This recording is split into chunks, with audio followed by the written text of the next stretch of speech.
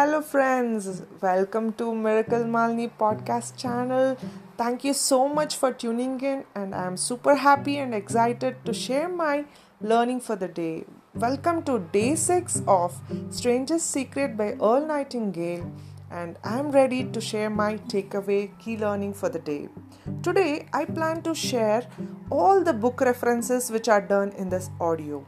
The book number 1 is Man's Search for Himself by Rollo May, where in this book he states opposite of courage in our society is not cowardice but it's conformity, where people acting like everyone else without knowing why they are doing what they are doing and without knowing where they are going. So this is amazing. And the book reference number 2 is the Bible in Mark 9:23, where the Jesus says everything is possible, anything is possible only if he believes. Means if you think in negative terms, we get negative results, and if we think in positive terms, we definitely achieve positive results. Okay, coming to the book number 3, which is Wake Up and Live by Dorothea Brand, where she states acts as though it is impossible to fail in achieving our dreams goals. So when we act in that way, and we definitely achieve our results.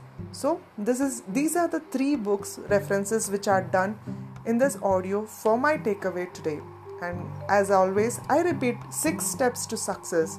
Step 1, set ourselves a definite, clear, focused goal.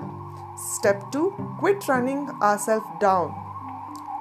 Step 3, stop thinking all the reasons why we cannot be successful and achieve our goal, and we will start thinking all the reasons, all the ways how we can be successful and how we achieve our goal.